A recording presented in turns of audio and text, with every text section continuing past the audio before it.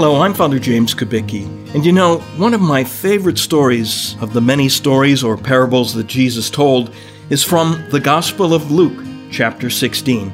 And today is a good day to remember this particular parable because it's the feast of St. Francis of Rome, a woman who was very charitable in her life and whose example we want to follow.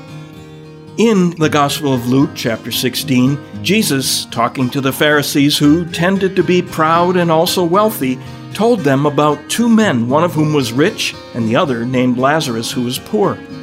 In the story, Lazarus lies at the door of the rich man's house, apparently begging, and he wishes he could even eat the scraps that fell from the rich man's sumptuous table, but the dogs end up getting those.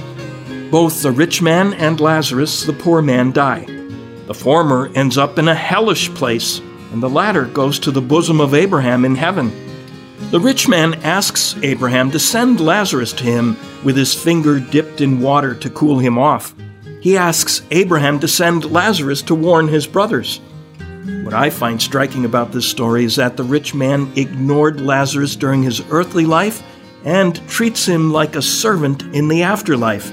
He obviously had not learned the lesson that we are all on earth to learn: love. Love means paying attention to those in need and allowing the image of their need to move our hearts to respond.